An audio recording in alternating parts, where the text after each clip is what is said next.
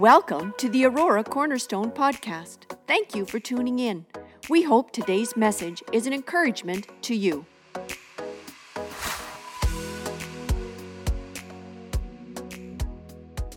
invite you to go with me in your Bibles this morning to the book of Exodus. The book of Exodus, chapter 20.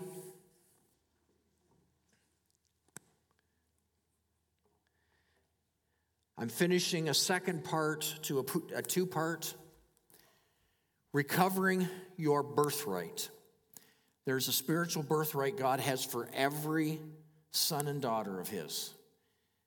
And it awaits recovery because the iniquity of sin and the enemy, or as would be spoken, your father, the devil, well, nobody wants the father, the devil, but there has been a stealing of that which God granted in the Garden of Eden. We know that. And in so doing, we acknowledge that there is a recovery. We can recover this. It's possible.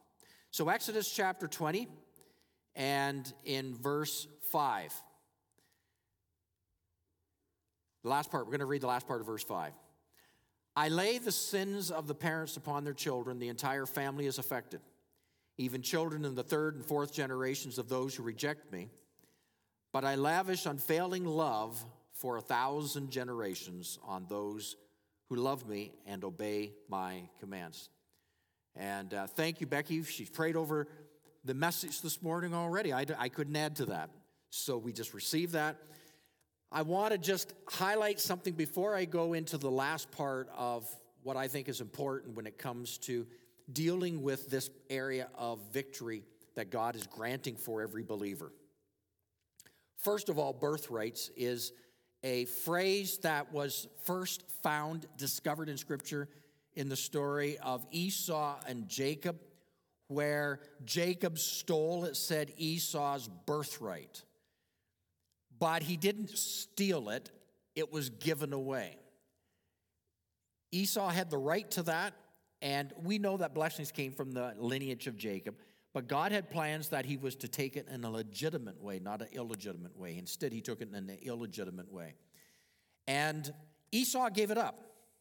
There was something that was his. Now, his birthright had to do with the rights of being firstborn, but we have birthrights in the kingdom of God, and he talks of a number of areas where, again, this section, lavishing his affections, I'm going to say New Testament, because this is Old Testament, New Testament, lavishing his grace upon up to 1,000 generations. Now, to just birthright definition, possession to which a person is entitled from birth. And to understand maybe this a little bit better, that because the idea of we make mention of generational sins, and there's entire books written on this stuff. There's people who've conducted ministries around just generational sins, and I don't really get off there. The reason is there's too much emphasis on something that's so small, a small portion. But to acknowledge that there is something that is linked to generations. You can't miss it because we read it in the Scripture. We read of it in Exodus 34, verse 7, visiting the iniquities of the fathers upon the children and the children's children to the third and fourth generation. Now, I can find just as many and more Scriptures that talk about you are not responsible for your parents' sin. Because each of us stands to give an account of our sin. So you can't just always say, well, it's because of my mom and dad, I'm like this. Right? You must give an account for what you're doing, the decisions you're making.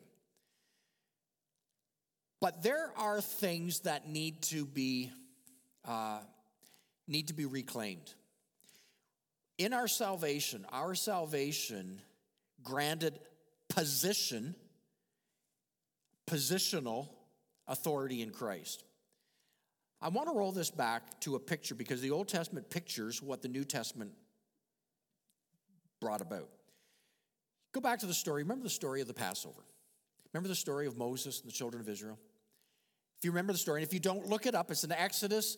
I think chapter 12 is where the story takes place.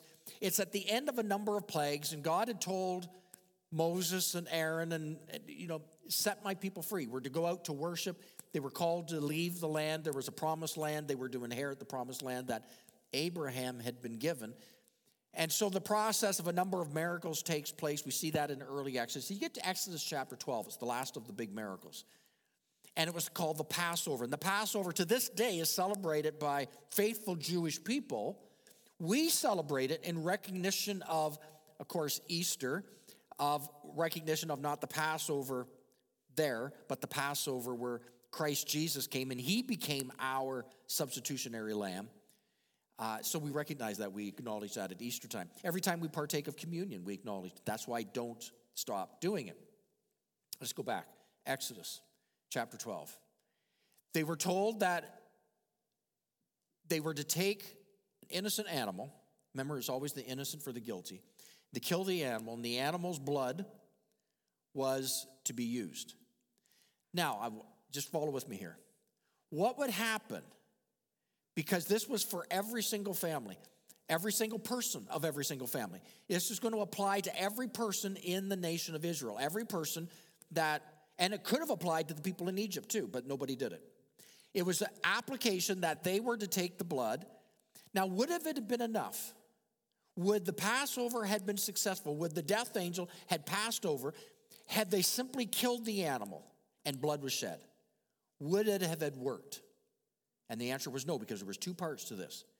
You were to take, and they had regulations what animal to take. If you were wealthy, you had more. If you didn't have much, you had a dove or something like that. And they were to take the blood of the animal, and what were they to do with the blood? Tell me. Somebody talk to me. To the doorpost. They were to, and the key word here is apply it to the, so the blood was not simply blood shed. That's called provisional blood.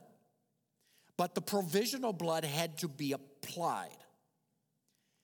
When Jesus went to the cross, died on the cross, and rose again, he provisionally made a way that all of us are saved.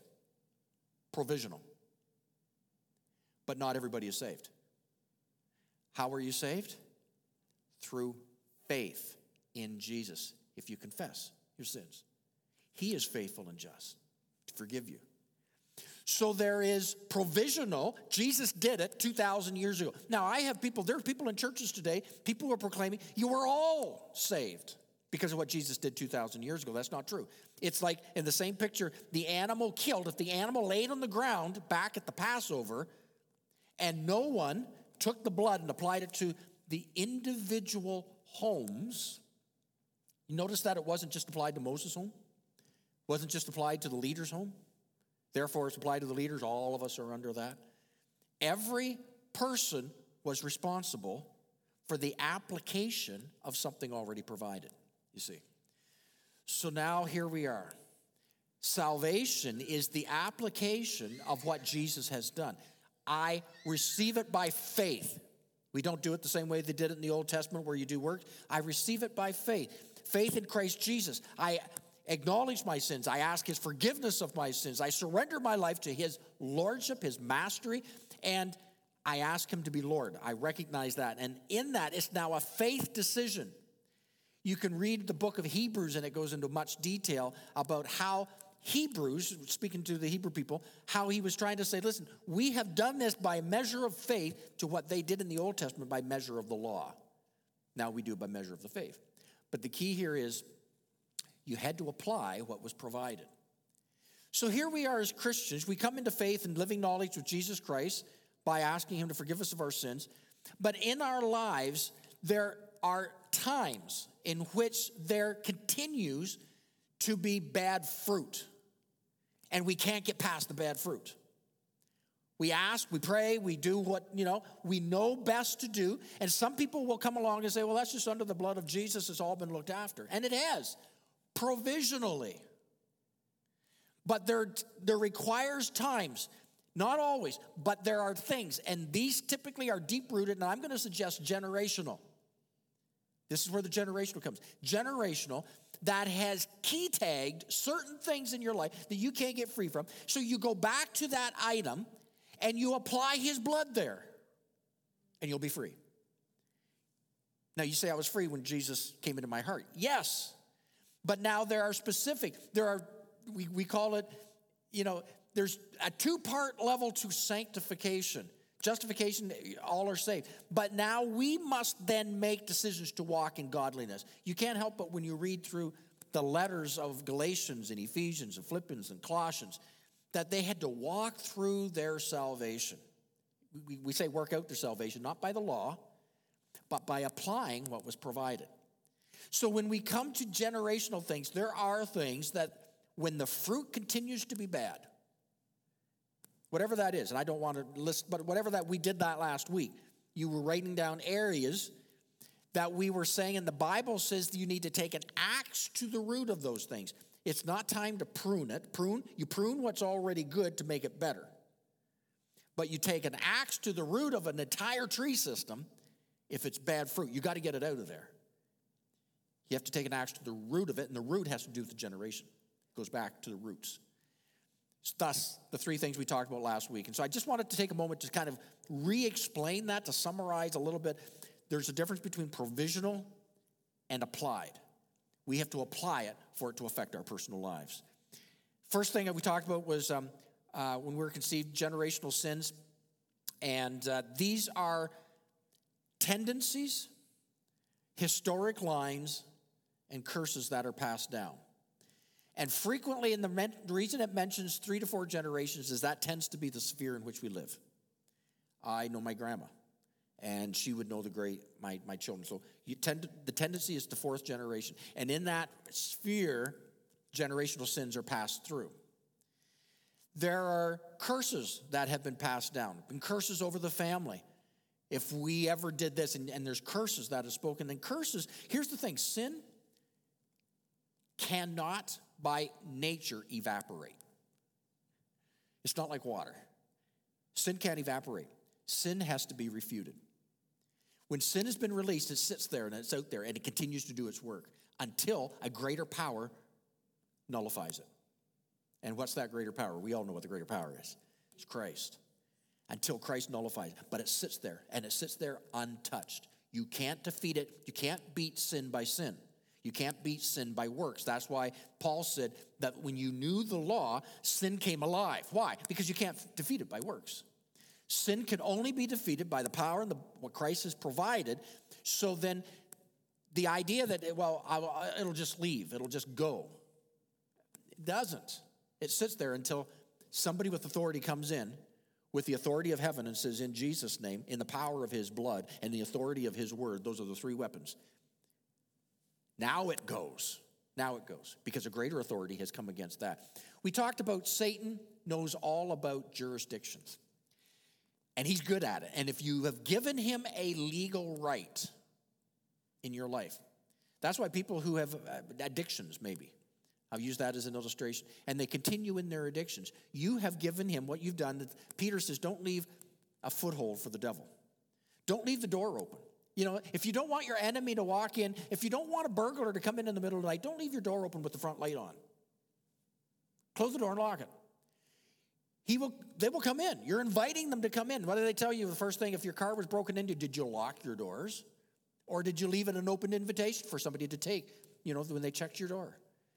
So you need to close the door, and that was spoken of throughout. And you have this picture that in the church, we need to be doing that. If somebody is involved in addictive sin, don't keep the door open. He has legal jurisdiction. So you bring the power of the blood, the name, the word against him, and apply what is already provided to you through Jesus. You apply that. And so we talked about generational sins. We also talked about genetic information, and that's, you might have the nose of your mom. You might have big ears like your dad. Whatever the genetic information comes down. We have genetic information. That comes down genetically. And thirdly is the godly heritage the Lord has inscribed on our birthright before you were born. Because it says here, I have lavished unfailing love for up to 1,000 generations on those who love me and obey me. What are you saying? I've lavished unfailing grace, provision, and application. All of it. You will never run short of his supply of grace. because the other has the power over a few generations, but you will never run shy of the power of what he has granted to come against that. And these are often, they take place through traumatic events, abuses, where there has been abuse in your life or someone's life, through maybe abandonment or rejection, where you have been hurt, you've been wounded, the personality was assaulted. It can come through deaths, and there can be an earmarking through deaths, dysfunctions of different measures within families. And they also come through our recorded responses. When something happens, how we responded to that now gets recorded. Our recorded. And so therefore we might have made a vow. I will never, a vow was made. Now that stands out. I will never, and whatever that is. And so sometimes the situation, the generational root has come from your own mouth, has come from the own attitude of your own heart. And therefore you go back to it. The good news is you go back to it, and God will bring freedom by the power of his Holy Spirit. And that's what we're after today. We're after good fruit. We're after where fruit is growing and it's bad, and you don't know what to do with it, and so you've been putting up with it. You don't have to. I'm saying you don't have to. You can find victory in Christ Jesus. He's provided it. Now let's receive it in Christ Jesus. So if we don't, I call it the debtor's prison. The debtor's prison. You're in debt to the enemy and you're imprisoned. You might be a child of God, but the enemy still has that over you. And you live your life with that. And you may pass it down to the next generation again. So I want to take it from personal. We talked personal stuff last week. I'm going to apply this to 3 other areas. I'm going to talk, first of all, congregational sins, denominational sins, and I'm going to city or town sins. You can keep applying it to nations as well. I'm going to start with congregational sins. And so every church congregation has a birthright. So let's just use Cornerstone. This congregation is 30 years old. It was just coming up 31 this year. A year ago, we celebrated 30 years as a local expression of faith in this community, our church. Different congregations, some congregations are well over 100 years. Some congregations have only been birthed just a few years. Some churches have godly birthrights right from the beginning, and some have ungodly birthrights. Yes, you heard. Some churches have ungodly birthrights. Well, what's the difference? A godly birthright. Some churches were birthed out of rebellion, and they never got repentance and forgiveness. Now, you can still get repentance and forgiveness in the rebellion and be legitimate. But if you haven't received repentance and forgiveness, then there's still an illegitimacy against that particular local expression. So a church now all of us have been a spinoff of something, right? So we get that. But that spinoff the blessing needs to be where you are blessed. You are mothered in that. You are blessed and released to be a church. And so you just don't come up because of anger. I will never be a part of that, so we're going to take a bunch of people and we're going to start this over here. Okay, that's an illegitimate start. Because it didn't happen with a parental blessing. You started out of a spirit of rebellion. And now and I've seen churches do this. I've been a part of churches, not where I pastored, but churches where I've been a part of where this mother church had churches, and they mothered churches, but they also had splits where people with sin broke away. These sinfully pulled away. And in doing so, there was a legal issue against the mother church and a legal issue against the churches that had I don't mean legal in the land of Canada, the laws of Canada, but again in heaven, that was being held against both churches. And I've also watched where the churches, and usually it often took place when there was different leadership came into those churches. And the churches were going through the very thing we're talking about right here. They were going, we're not blessed. There's something hindering our blessing. And they began to, what is it? And they began to pray. The intercessors began to pray, and God began to reveal there's something there's an outstanding account against you. You need to get forgiveness. Remember, if you go to the altar, talking about if you go to the altar and you're giving your offering, but if you remember you have something against somebody else, you need to go and get that right. Why? Because you can't be blessed in what you're about to do. So Lori and I, we gave our tithes this morning. We're believing God's blessing upon the church, upon our lives. We give back of our first fruit. We return our tithes, and that means we're protected. God's going to protect us. We guarantee that protection. And then we gave of our offerings. That means God's going to bless. There's going to be blessings. Things are going to just surprise us, and we're just going to be blessed. We believe that. But if we do that and we know there is sin against something else, there's something outstanding, the enemy has a foothold. And that blessing will not come to place. And in that, we have that also within the churches. And so these churches, the church I grew up in, had that happen. They had a nasty church split. Horrible church split. It happened on a Sunday morning. Church was full. And a group of people got up and spoke curses over the building, curses over the congregation, told people to follow them. And about half the congregation, could you imagine, half the congregation got up and walked out on that Sunday morning. They turned the lights off. The other half of the congregation sitting there going, what just happened? Families were split. Marriages were broken up. Children were orphaned, no longer knowing where to, because they stopped fellowshipping together. A big hole over this church. A lot of pain, a lot of misery. It's a church I grew up in, a church that I got baptized in, a church that I went to youth group in. It took another pastor of both those groups who said, something's not right. And they began a process of reconciliation, asking forgiveness of one another, of what we did to you, even though many of the people were different people at that point in time, because the congregations were stopped, stunted, no longer moving forward. A case of a birthright gone wrong, a case of an illegitimate birthright. I want to use an Old Testament illustration of what that looks like when there's an illegitimacy. I'm going to call it the Ishmael church or the Isaac church. Now, some of you are going to recognize those names, Ishmael and Isaac. Ishmael and Isaac, children of Abraham. Abraham was the one who received the promise that there would be a nation, a promised land, that would be God's chosen children.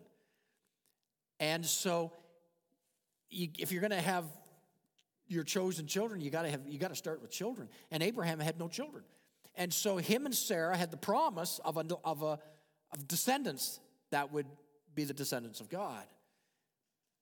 Years went by, decades went by. It wasn't happening. Sarah's way beyond childbearing years. I mean, it's not going to naturally. It's not going to happen. Yet God had promised. So you remember the story. What did they do? They got Hagar. Was not God's plan. And Ishmael was born. Now here's the question. Was Ishmael a son of Abraham? Yes. Was Ishmael the promised son? No.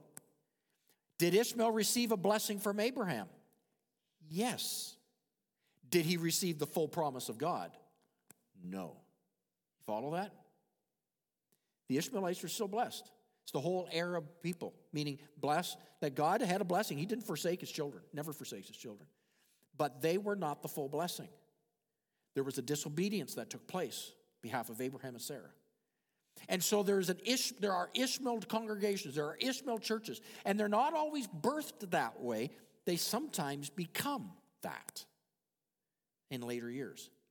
And there's an illegitimacy, there's an Ishmael, there's something that is of a rebellious spirit there, and they're not the Isaac church, the Isaac of birth out of blessing. And it's why everywhere I've gone, I did that when I came to Aurora Cornerstone 4 years ago. One of the first things we did, we brought in the founding pastor. I did it strategically. Bless me, Father. Right? He's probably going to kill me when he hears that, Darren. But it was like, bless us. We are your children. And we acknowledge and honor you. Not just you, but those who were leadership in that time. And that it was birthed. And I'm having conversations in the birthing. How were we birthed? And the legitimacy of our birth. And you've got Cornerstone. We have a great heritage. A lot of places don't in that blessing. But you can forfeit that years later. It can happen years later in the things that take place. And so, likewise, people in churches, we come from varying church backgrounds. And this becomes the foundation of a congregation. Therefore, in Ezekiel chapter 22:30, God, looking out over the land, said, I looked for someone among them who would build up the wall and stand before me in the gap on behalf of the land, so I would not have to destroy it. But I found no one. What happens is God is looking for people who would pray. I'm going to suggest all of us can do this. But the reality is some of us will have a special and unique gifting, that there will come an awareness of some things the Holy Spirit will speak to us about in saying, you need to deal with this. You need to deal with this. The Holy Spirit lovingly, that's him lavishing his love, lovingly says, you can walk in blessing. But right now there's this against you. You've given legal right to the enemy in this area. But you don't have to. And therefore the church, this is what was spoken of Ezekiel 20. I looked for someone, but nobody was standing up. In other words, prayerlessness. Listen, why do we have to pray? We just don't pray because we're told to pray. We just don't pray to get all our answers to, bless this, bless that, bless this.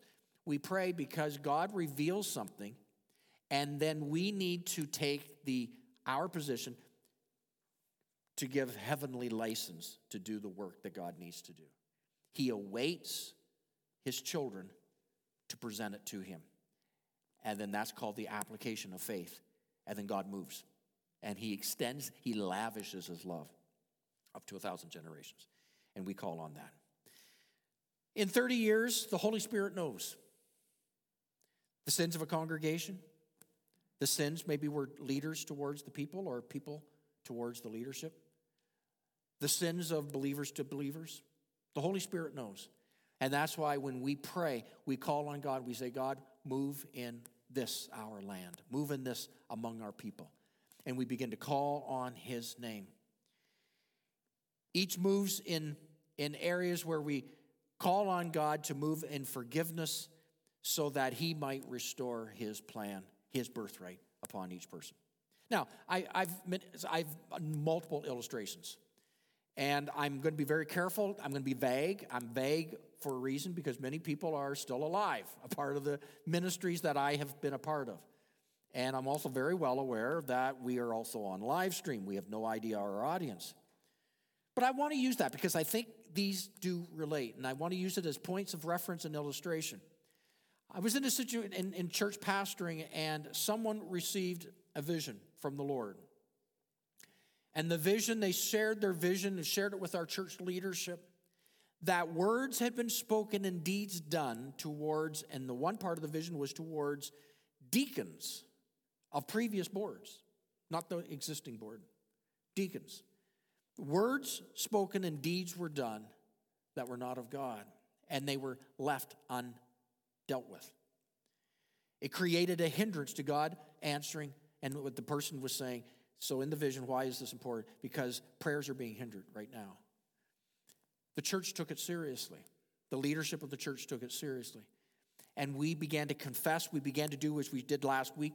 We began to ask God for forgiveness as he began to show us things. We began to seek reconciliation to those that had been hurt, asking forgiveness, even though we didn't know those people. But on behalf of, we began to seek, would you forgive me for things that had been done? And we watched God turn that around supernaturally, story after story that I can't share. But story after story of people getting free that had been bound for decades because God revealed something in the heart of a visionary. A part of that period of time also, there were things done against previous pastors. And so Lori and I were privileged because we took seriously, commissioned on behalf of the existing church to go and to present to the pastors forgiveness, asking for forgiveness. And we wept together with them as God brought restoration. Now, what did that happen? We went back and God began to move. It's like the rain began to rain again on the church in a whole new, fresh way. Generational sins that were holding hostage the work of God over a congregation. Another situation was a toxic staff environment that left everyone deeply divided, and it created a state of combativeness. We began to move in an area of seeking God's direction of what to do with that. We tried natural things, and they just never worked. Another related to this was infighting. taking place. And again, combativeness. And I remember that began to start with, I looked at how Jesus dealt with some of the most difficult situations in his day. And the Lord led us to myself and my assistant pastor in that particular situation on a Sunday morning, Communion Sunday. I asked the leadership of the church to come forward. They sat across the front. And myself and my assistant pastor washed the feet as ceremonially, as the first time I ever done it, washed the feet and just humbled ourselves with regard to the leadership of the church. And the animosity was not this way. The animosity was a generational thing. But we began, and that set in motion a process that would, over a period of time, begin to break down a number of things. Some of the things we saw broken down where there was a board member who, in that combative spirit, in a meeting, just an anger towards women in the church and leadership, if you could imagine. And this person declared, over my dead body, there will never be a woman in leadership in this church. I mean, it was never even an issue, but it was a combativeness that took place. But it was very sad in the 2 to 3 years that followed. It's very sad. This person was a dear friend, became a dear friend of myself. But very sad that I would lay this person to the grave within 2 to 3 years of them making that statement. And guess who took their place on the board? A woman. And God began to move mightily in our church. But there was this vow being made, a thing began to fulfill itself, and yet set in place, recognizing we need to apply the things that God had called us to apply. Let me use another illustration, another person who was very wealthy, who in leaving in a combative spirit brought a curse against our church that we would not prosper and we would not financially succeed, and left. Last time I saw them a few years later. Very sadly, a few years later, they were back in the church. The first time they came back, as far as my knowledge, and they were in my office. And they were asking if I could, as the church, could assist in turning their gas back on because their gas had been turned off and their family was cold and they'd lost everything. And God began to bring, and we did, and God began to bring restoration. There's story over story after story that takes place within congregations. It doesn't on individuals. We talked about that last week. But now congregation, birthrights to the congregation that are carried on. Remember, sin never evaporates. It must be dealt with. You deal with it in a spirit, first of all, of being aware. And how are you aware? God's calling up somebody who will stand in the gap and intercede. And as you intercede, as we begin to pray, God, move by your Spirit again in our day. And we begin to cry of God, move by your Spirit, and travail, and sometimes through fasting. As that happens, God begins to reveal, because the Holy Spirit knows what's going on. But he can't find anybody who will stand in the gap. And so I'm saying, yes, Lord, I will. And I know yes, Lord, I will. I'll stand in the gap. And maybe things don't happen because we haven't been standing in the gap. And so in congregations, the place of standing in the gap. Repentance means confession until there is healing. Until there is healing. And if it doesn't happen, God will raise up another movement to take their place. He'll raise up other churches to take their place because they have sinned against him. Secondly is denominational birthrights. Usually born Isaacs under the full blessing of God, but after numerous generations, there can be things that crept in, never dealt with, and polluted. And so another denomination is raised up. Another denomination is raised up. I remember the first time I became aware that there is literally like 100 Pentecostal denominations. It just staggered me. Went to a conference one time, Lori and myself, and there was 40 Pentecostal denominations at the conference. It's like, how can you have 40? And typically out of a split, off a split, off a split, off a split, off a split. It can come through criticism. Again, denominations have birthrights. Come through criticism, where we bind the hands of God, and he raises up another work. Let me give a couple illustrations here, and I'll move on. I recall very clear in my pastoral ministry a time where God asked me a question one day. I had been previously praying, as I had virtually every day, for the church, and there were some areas in leadership I was praying, asking God for intervention.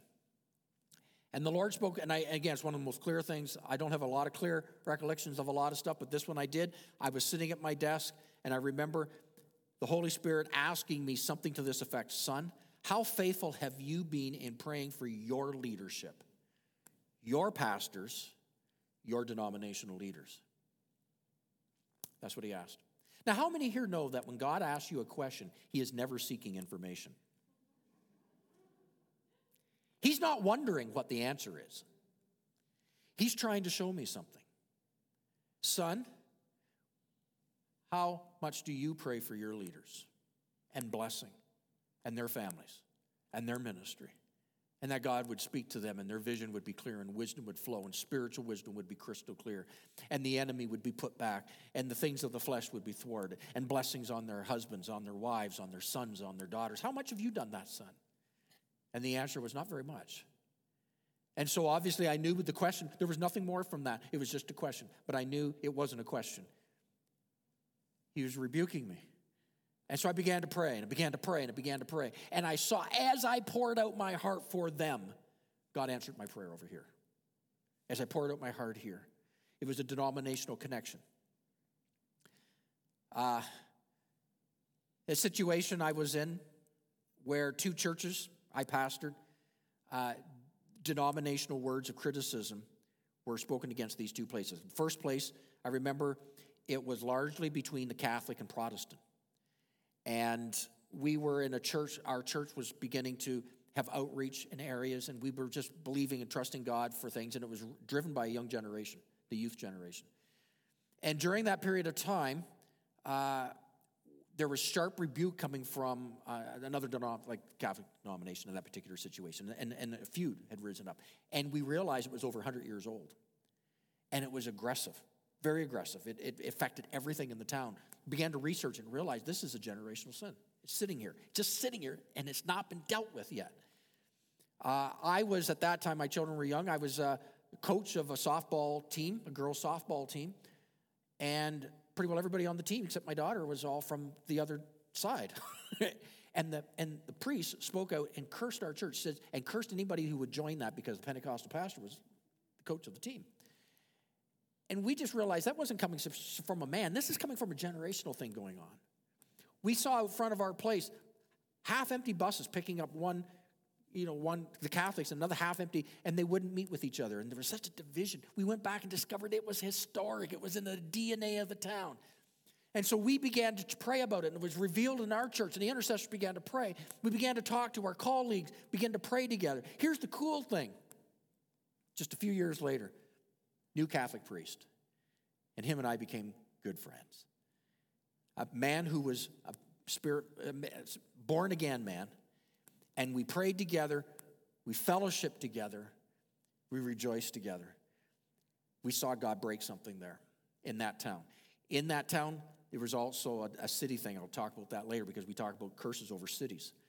But there was another situation, a different pastorate, where the church was pastoring, had broke off all relationships with all the other churches, refused to fellowship with the other churches. Something obviously had gone wrong. So we recognized that that's not God's plan. God doesn't see the Pentecostal church. He doesn't see the cornerstone of Aurora. When God looks upon Aurora, he sees the church of Aurora. There's no names, no stripes. Now, we are a fellowship expression. But there's a church, and we know from across the churches, those who are seekers and followers of Jesus, he sees the church of Aurora, the church of Newmarket, the church of Oak Ridges, the church of Stouffville, the church.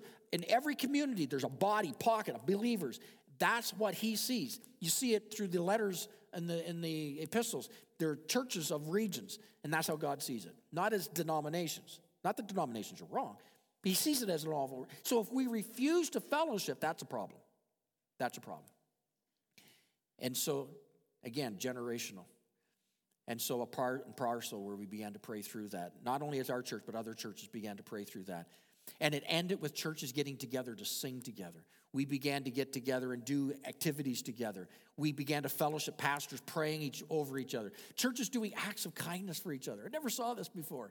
Where a situation where they had a speaker and the church was just struggling, they wanted to do a major campaign, and other churches paying for it.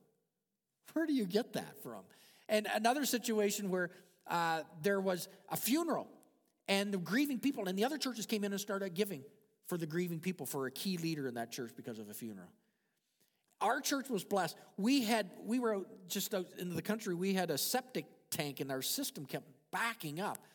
And it was when we did a new building endeavor, and the system backed up, and here it backed up again, came down. There's 2 inches of sewage all in our basement, covered the entire basement. And it's like, and so, but another church who was a part of this learned of it, and they said, we're going to come and we're going to clean up your sewage. They came and they did most of the cleanup before we even knew they were doing it. They were in there and they were cleaning and helping it. And that fellowship that was taking place was the most amazing thing. But it wasn't always that way. There was the application of the blood of Jesus over some situations that were a curse and that were hindering the God's work in the denomination. Towns, likewise. Towns where there's birthrights for towns and cities. What's the birthright of Aurora? One of the first things we did, we came here, we started to read about the history of our town, the history of the community of Newmarket, the history of the region, the birthright of the town, where we are as a town, and the leadership. There's some leadership things going on in the next little while. How involved are we in the prayer and our involvement in that?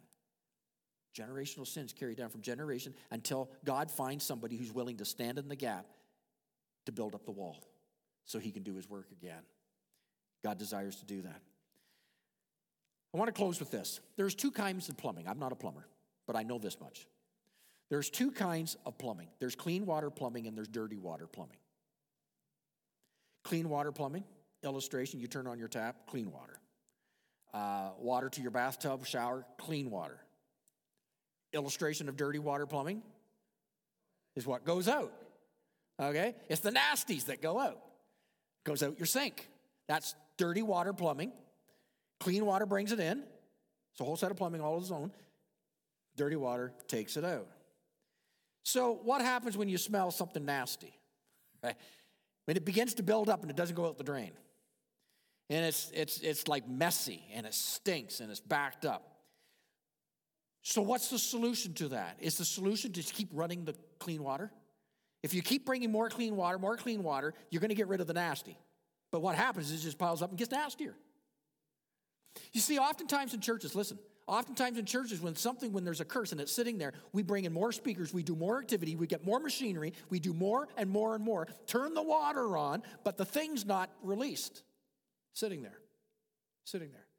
Continues to stink.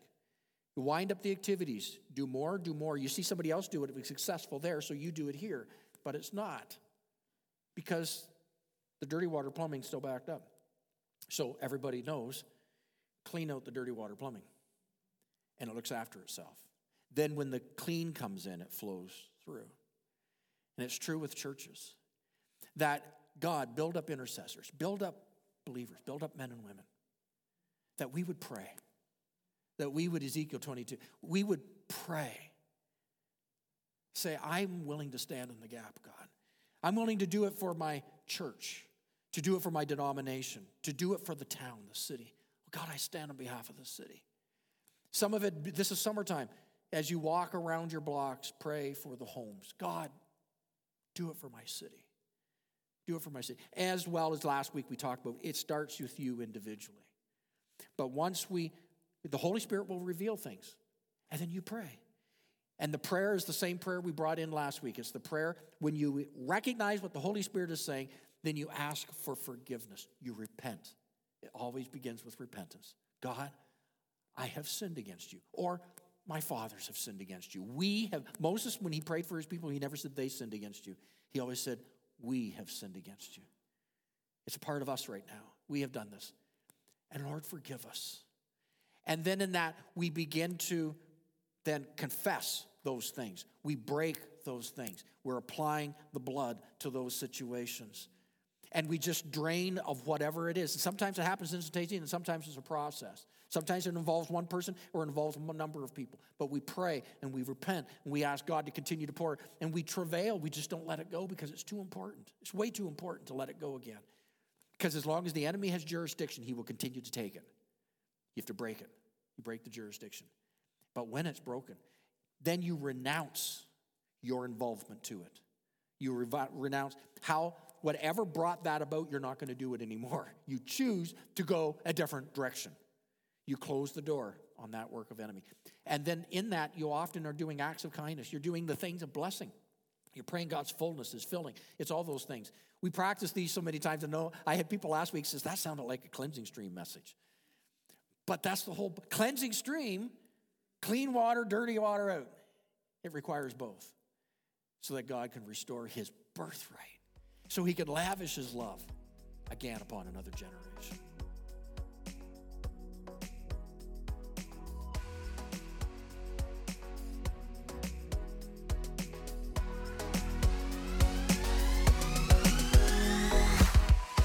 Thanks for listening to the Aurora Cornerstone podcast. Remember to subscribe. For more information about our church and our ministries, visit auroracornerstone.ca.